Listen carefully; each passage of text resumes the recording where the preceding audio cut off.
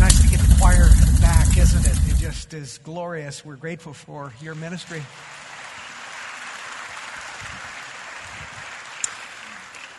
Little family news that I think you'd be interested in. Ellis and Rachel White and their two kids are in England right now. First time in 2.5 years they were able to get there because of all the visa issues. So they're enjoying a 3-week stay at home, and it's snowing right now in England. That's what you get for going back to that place. What you may not know is that there was actually one last little piece of work that needed to be done for them to be able to come back. It wasn't on our side. This time they had to go to some embassy somewhere in London and get a final approval to allow them to return and continue with us. So we were kind of sitting on tenterhooks. The good news is the final stamp has been delivered to whatever piece of paper they need. So they will be coming back. It's good to see all of you this morning because I know there are other things that you might be occupied with. As it turns out, don't judge your brothers and sisters who aren't sitting where they normally would be. Last night we had over 300 people crammed into the Memorial Chapel, so that's good. But here you are on a Sunday morning. It seems that the Vikings wanted to give us one last lease on life, didn't it? 23 seconds to go. I think we were all pretty sure last week that the Seahawks season was over and we'd look forward to next year. And then came that kick. Was that unbelievable? Just unbelievable. I've been looking into it a little bit because I couldn't understand how this guy, Blair Walsh, who is actually a very reliable kicker, one of the best in the league, how in the world could he miss a kick that's shorter than a field goal or than a point after attempt? And so I looked into it a little more carefully. You know what? I have uncovered what I think was really going on there. Most aren't aware of it, but if you'll take a close look at the screen, you will figure out what happened there last week.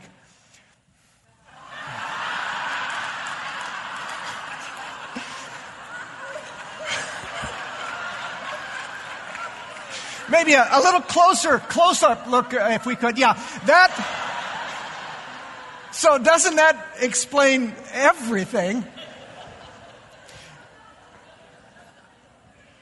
You know, we were glad to win the game, but there's not a decent human being, even on the Seahawks side, who didn't feel awful for that poor kicker. And you know that he had to feel like the loneliest man on earth. Don't you imagine that in their locker room afterwards, Blair Walsh was here, the rest of the team was over here. Pretty lonely guy. This morning, as we continue on our journey through the story, we're going to take a look at another guy in the story who probably shared a lot of those same feelings. He must have felt like the loneliest man on earth, like he was the only one on his side and everyone else was on the other side. And as it turns out in this story, that was exactly the case. We are journeying through a book called The Story. It is an abridged version of the Bible. We're running from September all the way through June with the hope of taking a look at the major themes, kind of the 30,000-foot view of Scripture, so that at the end of the day, we'll have a sense of the themes and the flow and our part in God's story. So I just want to ask, how many read your chapter from last week? Good for you. You're always the most faithful in doing that. Good job. Last week we read a sad part of the story, didn't we? We saw the disruption of God's people. The Lord called Abraham. He said, I want to form a people by which I'm going to bless the whole world. But last week we saw that as a result of King Solomon taking some very bad advice and his successors in kind doing the same thing, we see that the people of God, the nation of Israel, is torn in two.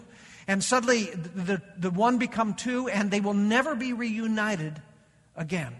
To the south was a kind of the rump kingdom, comprised of Massachusetts and Rhode Island. Remember, it's Judah and little Benjamin, and the name of that kingdom to the south was Judah.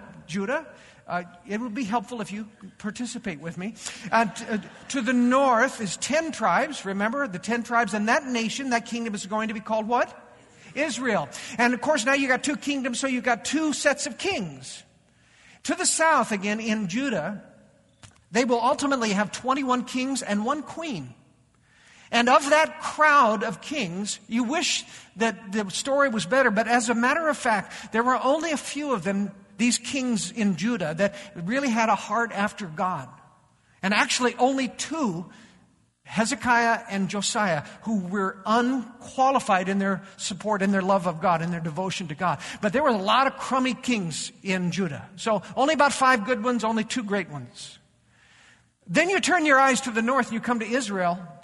And out of their 150-year history as a kingdom, how many good kings did Israel have? Any guesses? 0.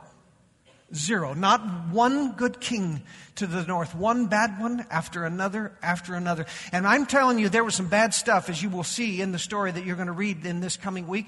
But the worst king of them all was a guy named Ahab. Say Ahab. And you know, they say behind every good king, a good man is a great woman. Well, behind every evil king is apparently a very evil woman, because he married up or married down, however you want to look at it. When he married a woman, she was the worst. She was an evil, evil babe. What was her name? Jezebel. Ahab and Jezebel. Jezebel's favorite hobby was finding and killing the prophets of Yahweh. She was determined to crush the people of God and by destroying their prophets, the prophets of Yahweh. So that's the kind of crowd we're talking about. So that's what. But God didn't give up on them. God didn't give up on His people. And so over those hundreds of years this divided nation and kings, some good but mostly bad, God kept calling them back to Himself. He would send messengers, Spirit-anointed messengers who would come to them and call them to repent and call them back to Himself, remind Him of His love for them. What do we call those God messengers? Prophets. Yes, the prophets. There were about 70 prophets that we can identify in the Bible. The last 17 books of the Old Testament are all prophetic books written by or written about some of these messengers of God. And if you were to look at the totality of all the prophets that God ever raised up, by far the most famous would be considered kind of the representative of all of the prophets was a guy named Elijah. Say it. Elijah. He's mentioned, I think, something like 25 times in the New Testament. This is how significant Elijah was. John the Baptist was considered the second appearance of Elijah. So you have the greatest prophet, Elijah, and you have the most evil king, Ahab, and his wife, Jezebel. Guess to whom God sends Elijah to confront? It's Ahab. So here comes Elijah and Ahab, and you are in for a cataclysmic clash of powers. And that's what we're going to see happen this morning. It's a great duel. In fact, it's 450 prophets of Baal that belong to Ahab against one lone prophet named Elijah. Many of you will remember the famous story of the one sheriff against the bad guys at high noon. Remember that? This is kind of what we're talking about in the story that we are going to read today. It is one of the most exciting, blood-stirring accounts that you're going to find in the Scriptures. And it comes from 1 Kings chapter 18. I'm going to read it out of the Message. And I just want you to listen, because it is a powerful story. Okay, so listen to this high noon moment between Elijah and the prophets of Baal. So King Ahab summoned everyone in Israel, particularly the prophets, to Mount Carmel. Elijah challenged the people, "How long are you going to sit on the fence? If God is real, follow Him. If it's Baal, follow him. Make up your minds." But nobody said a word. Nobody made a move.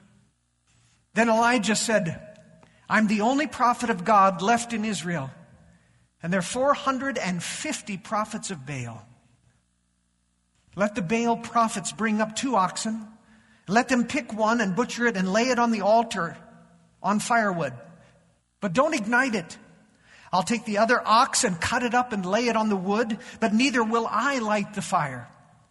Then you pray to your gods, and I will pray to God, and the God who answers with fire will prove to be, in fact, God." And all the people agreed. Elijah told the Baal prophets, "You go first." So they took the ox and prepared it for the altar, and then they prayed to Baal, and they prayed all morning long. "Oh, Baal, answer us." But nothing happened. not so much as a whisper of breeze. Desperate, they jumped and stomped on the altar they had made. By noon, Elijah started making fun of them. Call a little louder. He's a god after all. Maybe he's off meditating somewhere or on the toilet, or maybe he's on vacation.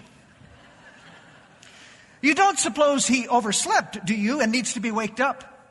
They prayed louder and louder, cutting themselves with swords and knives, a common ritual, until they were covered with blood. This went on until well past noon. They used every religious trick they knew to make something happen on the altar.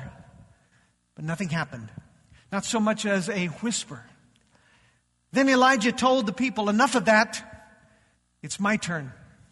He put the altar back together, for by now it was in ruins. Then he dug a trench around the altar. He laid firewood on the altar, cut up the ox, put it on the wood, and said, fill 4 buckets with water and drench both the ox and the firewood. Then he said, do it again. And they did it. Then he said, do it a 3rd time. And they did it a 3rd time. The altar was drenched, and the trench was filled with water.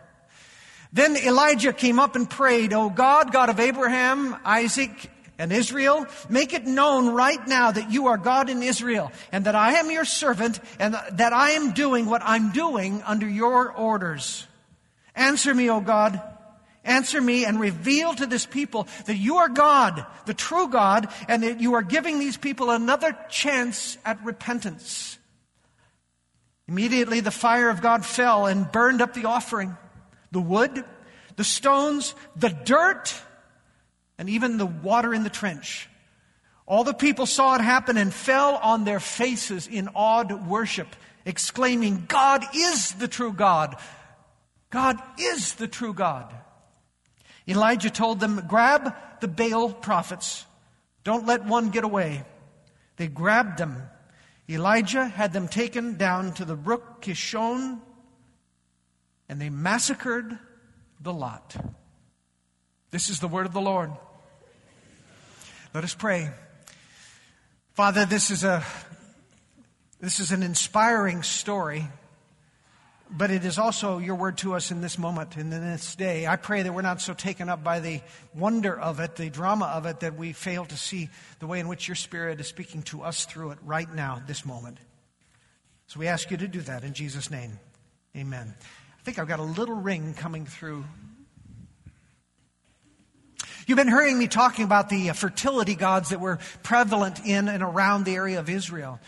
When you hear the word Baal, really that's not one god. That is kind of a catch-all phrase for all of these pagan gods. Okay? So Baal wasn't one god. It's kind of a catchphrase for every one of these fertility gods. And I've shared with you really the horrible nature of this pagan worship.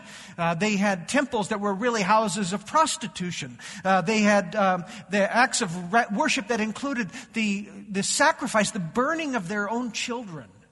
It was really awful stuff. This is what we're talking about when we say Baal. And where were all of these temple complexes built? On the high places, right? High ground, so that no matter where you turn to look, you would see this reminder of pagan idolatry. So it is interesting, I think, that Elijah calls them out on Mount Carmel. There's a picture of it. Mount Carmel, and that's what it looks like. And really, when Elijah says, let's meet there, he's saying, I'm going to meet you on your turf. I'm going to meet you on your high places, and we're going to have a showdown. How many have ever watched Bobby Flay's Throwdown? Any of you?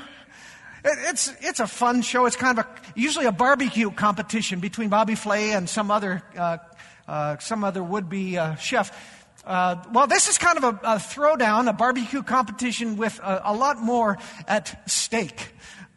I didn't mean that. I didn't know. I don't. No, that's awful. I did not mean that, and I won't use that again. Sorry. But Elijah, he challenges the prophets of Baal, all 450 of them. Just think about that for a moment. I mean, if all of you here stood up down, that's about 450 people. So it was 450 to 1. And he challenges them. He says, I want you to go ahead, choose your bull, slaughter it, lay the wood for a fire on this altar, put the ox on there, but don't light it. And then I'll do the same, and we will pray to our respective gods, and whoever answers with fire will know that's the true God. The people said, that sounds good. The priests, I think, were saying, I don't think that sounds good at all. But the people said, yeah, that sounds like a fun game. Let's do that. And so they started. The prophets of Baal started. They began early in the morning, and they began to pray, and nothing happened.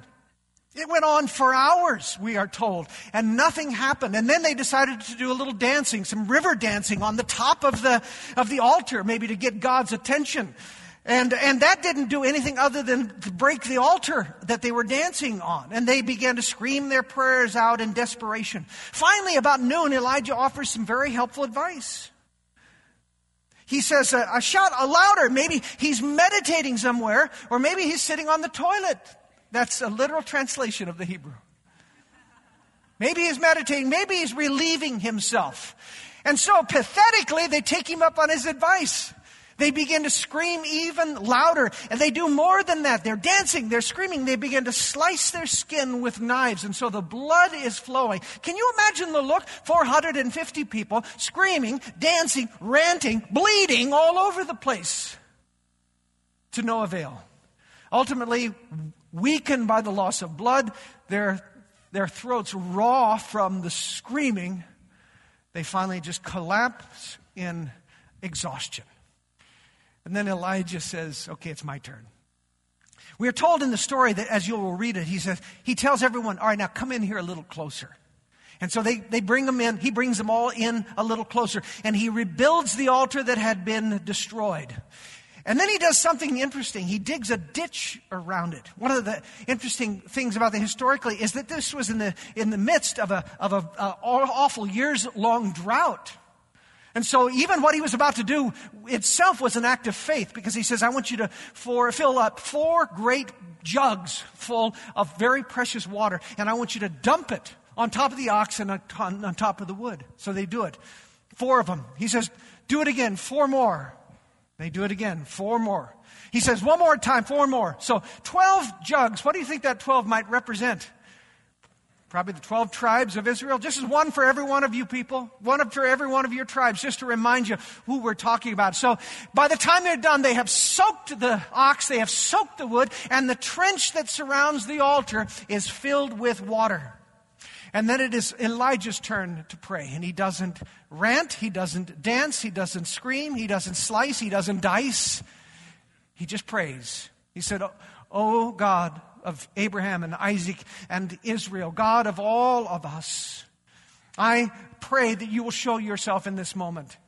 I pray that you will prove to them that you are God and that I am your servant and I'm doing what you have ordered me to do. God, would you come down and do this thing right now?" And of course, in that moment, the fire came from heaven. It might have been lightning, who knows, but fire came from heaven and struck the altar and lit the whole thing on fire. And we are told that the fire was so hot that it consumed not only the ox, but the wood, the stones of the altar, the dirt upon which the altar sat, and it consumed all of the water in the trench that surrounded it. It was a magnificent show of the power of Yahweh. And when this had occurred, he said, all right, now seize the prophets of Baal. All 450 of them. Don't let one get away. And so they did. And we are told that he took them from the breast of that hill down below to the creek, the Kishon Brook, which is below. And they slaughtered them in that brook. And the water of the Kishon ran red that day. I've stood on the top of Mount Carmel many times, and when you ride to the top, you'll see this statue. It's a statue of Elijah. We'll see, there it is. You see him, and he's got his sword up, and that's one of the prophets, one of the 450 prophets of Baal that he has struck down. And it is a very inspiring place. It's one of my favorite spots, because you're standing on the Mount Carmel. You're looking down at the Kishon Brook. And somewhere here on this site is where all of this took place. It's very inspiring. And I wasn't kidding, wasn't it? It's really one of the most dramatic stories that you'll find in the Bible. But we're not reading this story. We're not reading these stories in order just to be stirred and inspired. We are reading the story to ask the question, what part do I play in this story? How is this not just an ancient account from 2,700 years ago? How does this speak to my life today? And I'd like to look at two ways in which I think that is true. First of all, this story is a cry to God's people today to stand up against our sexualized, idolatrous culture. I would just ask this question. Is our society today any less consumed with sex than their society was? Is our society any less idolatrous than the time of Elijah? Is our society any less willing to sacrifice our babies on the altar of convenience and pleasure? Over 55 million and counting. We might not call our idols Baal, but we are awash in a culture that worships sex, worships pleasure, and we, the people of God, who ought to know better, are becoming more and more numb to it all. And so to God's people today, to God's people who are being sucked into the idolatry of our time, I think the words of Elijah, and especially the words of Elijah in verse 21, they ring out powerfully. Verse 21 says, this is Elijah speaking to the people of Israel. How long will you waver between two opinions? If the Lord is God, follow him. But if Baal is God, follow him. That word waver is a very interesting word. It actually means limp or wobble. And it is, in the Hebrew, it is the image of a drunkard who is on a sidewalk walking down the road, wobbling back and forth because he can't walk a straight line. How long will you wobble? How long will you limp your way through life? How long will you sit on the fence? Elijah cries out. You are living a wobbly, wishy-washy spiritual life. Israel, you cannot make up your mind. Should we follow Yahweh? Sure, that sounds fine. Well, what about Baal? Oh, okay, why not? How about the Asherah? Can we throw them in? Why not? The more, the merrier. Wobble, wobble, wobble. Torn from one side to the other. And Elijah cries out, will you make up your mind? If Yahweh is God, then follow him. If Baal is God, then follow him. But stop this pathetic wobbling from side to side in life. This is not the first time that God has called his people to a point of decision like this, is it? Remember Joshua, the last chapter of Joshua, before they're getting ready to go into the promised land? Remember what he said to the people? He says, choose for yourselves this day whom you will serve. Whether the gods your forefathers served beyond the river, or the gods of the Amorites in whose land you are living. But as for me and my household, we will serve the Lord. Remember that? And here's one that we're going to see later on in the story. It's even harsher words pronounced by the Lord Jesus himself. In a vision that we have in the book of Revelation, Jesus is speaking to the Christians at Laodicea. And he comes out with this harsh pronouncement against them. How would you like to be on the receiving end of this? He says, I know your deeds, that you are neither cold nor hot. I wish you were either one of the other. So because you are lukewarm, neither hot nor cold, I am about to vomit you out of my mouth. Our American church is stricken with indecision, ambivalence about spiritual and moral things. We wobble between opinions about who Jesus is and how we ought to live.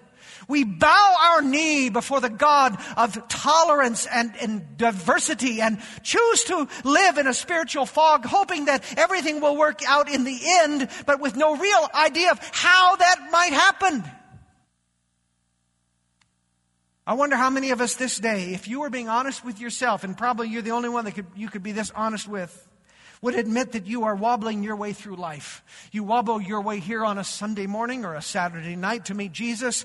And then on Monday, you wobble your way to to school, or you wobble your way to work, or you wobble your way to the club, and there you worship the same pagan gods the rest of our culture worships. Pagan gods of materialism and sexuality and power and wealth acquisition.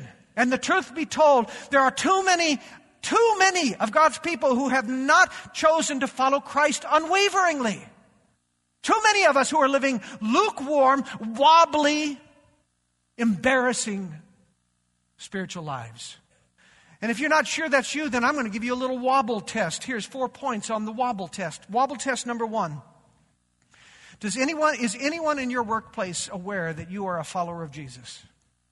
Is anyone in your workplace aware that you are a follower of Jesus because you've shared your faith with them, because you've invited them to church, because you said, hey, could I pray with you about that? Is there anything that you have done that would make the people around you, even in the slightest, aware that you are a follower of Christ? If not, you might be a wobbler.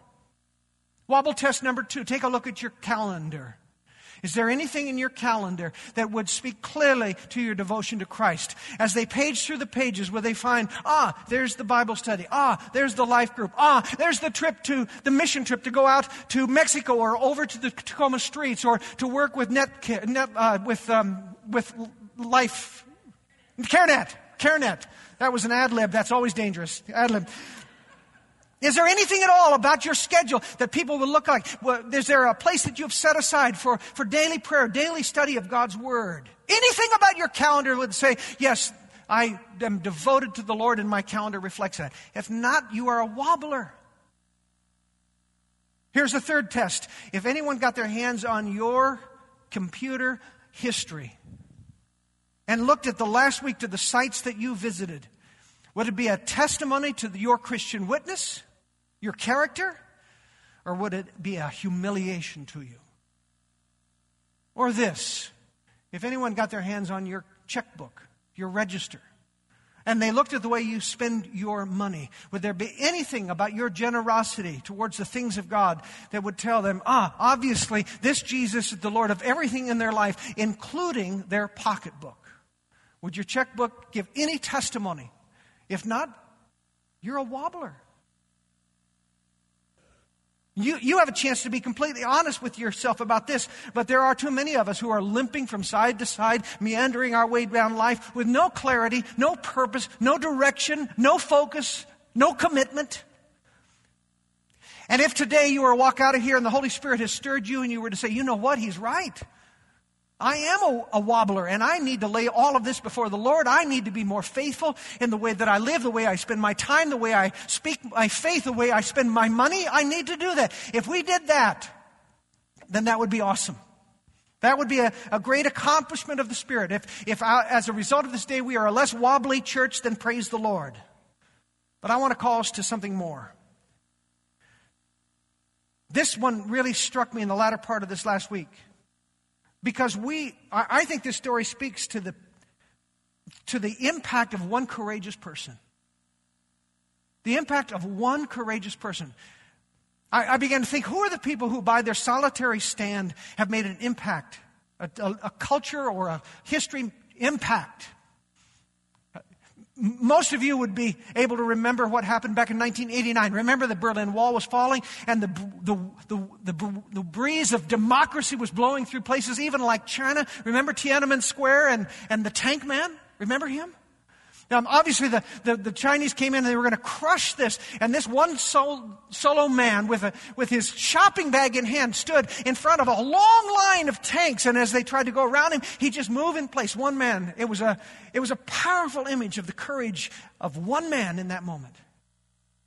How about this woman? Do you recognize her, this young woman? Her name is Malala Yousafzai. She is the youngest Nobel Peace Prize winner ever. When she was 12 years old, Malala wrote a blog criticizing, really taking on the Taliban for their brutal treatment of women. And they put a hit out on her. They found her on a bus, they called her by name, and the man shot her 3 times, including once into the head. And she survived that and continues to be a single voice in the opposition of this brutality. And you can't think about this weekend and not think of Martin Luther King Jr., his singular courage. I once stood on the balcony in the Lorraine Motel in Memphis. There it is. And there's the piece that is cut out where his blood flowed from his body, where King died that day. These pictures that I'd seen over the years, then I saw it in person. He was 39 years old when the assassin took him. But not before his words, in a singular way, began to change the tide of race relations in our country. These lone, courageous voices of protest stood against the evil of their time.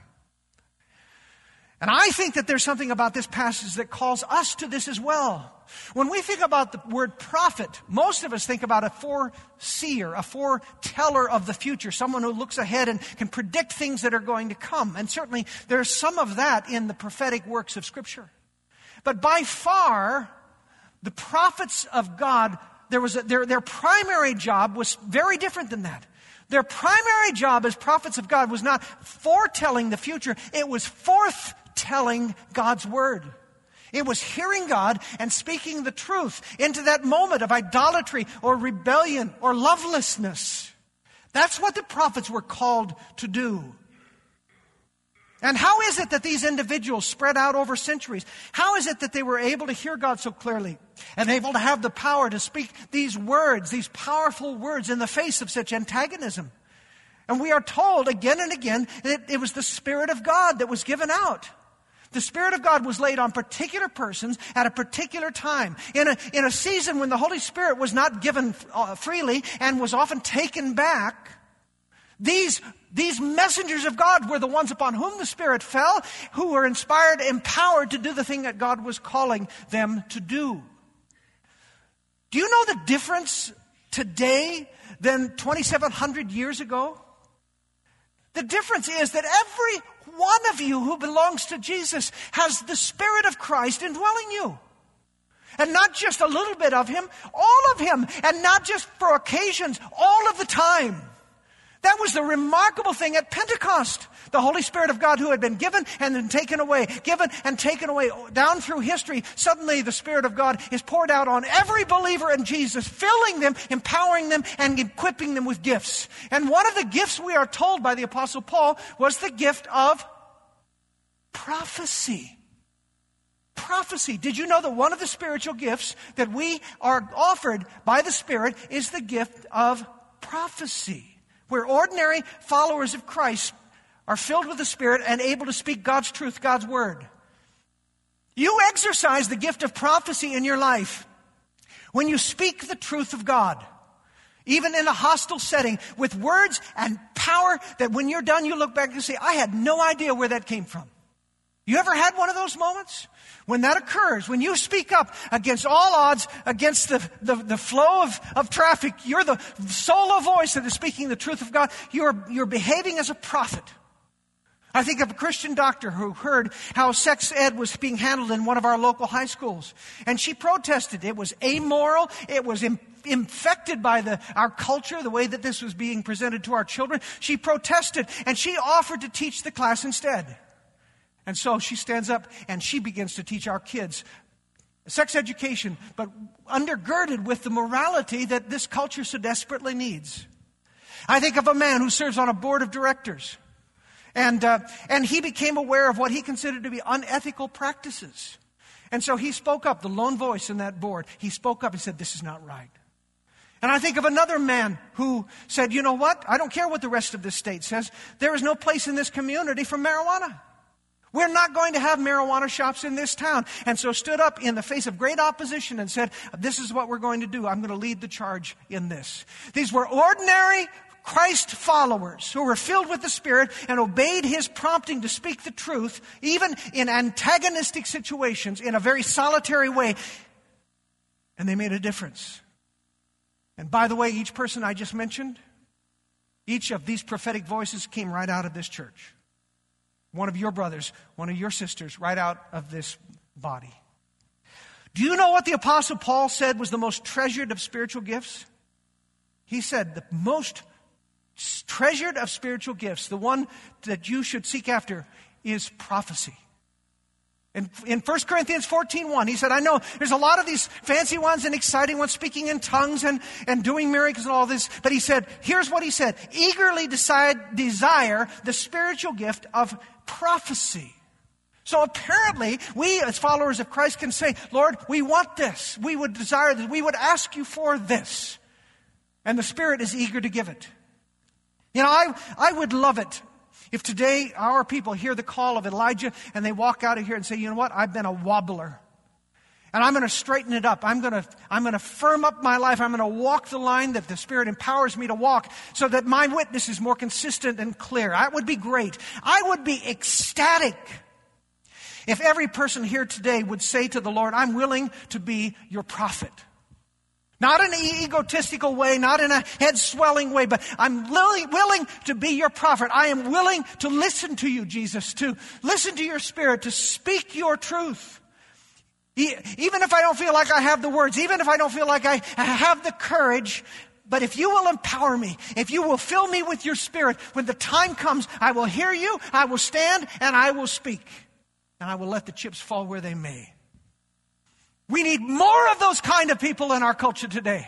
We need more prophets in our church today. Again, not ego-filled, not bossing people around, but the ones who can stand boldly before the Lord and say, reveal your truth to me. I will receive your Spirit, and I will speak that truth when you give me the words and the permission to speak it.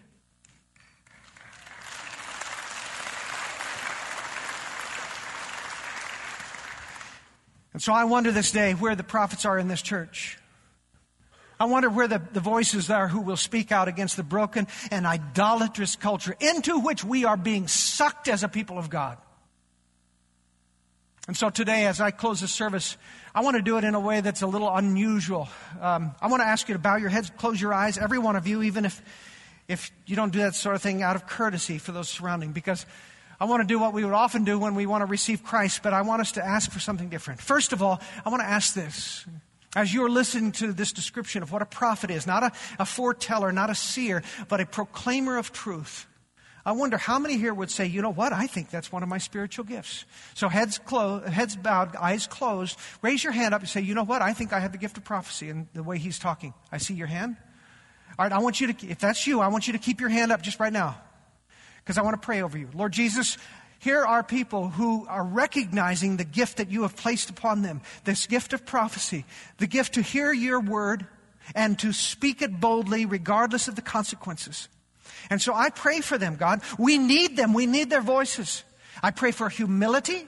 I pray that they don't use this gift to lord it over others or to boss others around so that they might have a sense of power. But I pray that you would give them courage to be the ones who hear the truth from you, and when you give them permission, speak it. God, we need these gifted prophets, and I pray your blessing upon them. Now, again, with your head still bowed, eyes closed, I would ask this. How many would be willing to say, Lord Jesus, I don't know if you want me to do it, but I would desire this gift. I would desire the courage and the words to speak your truth in the right moment. If that is you, would you raise your hand up? If you're asking Jesus to give this to you, all right, now you keep your hands up again.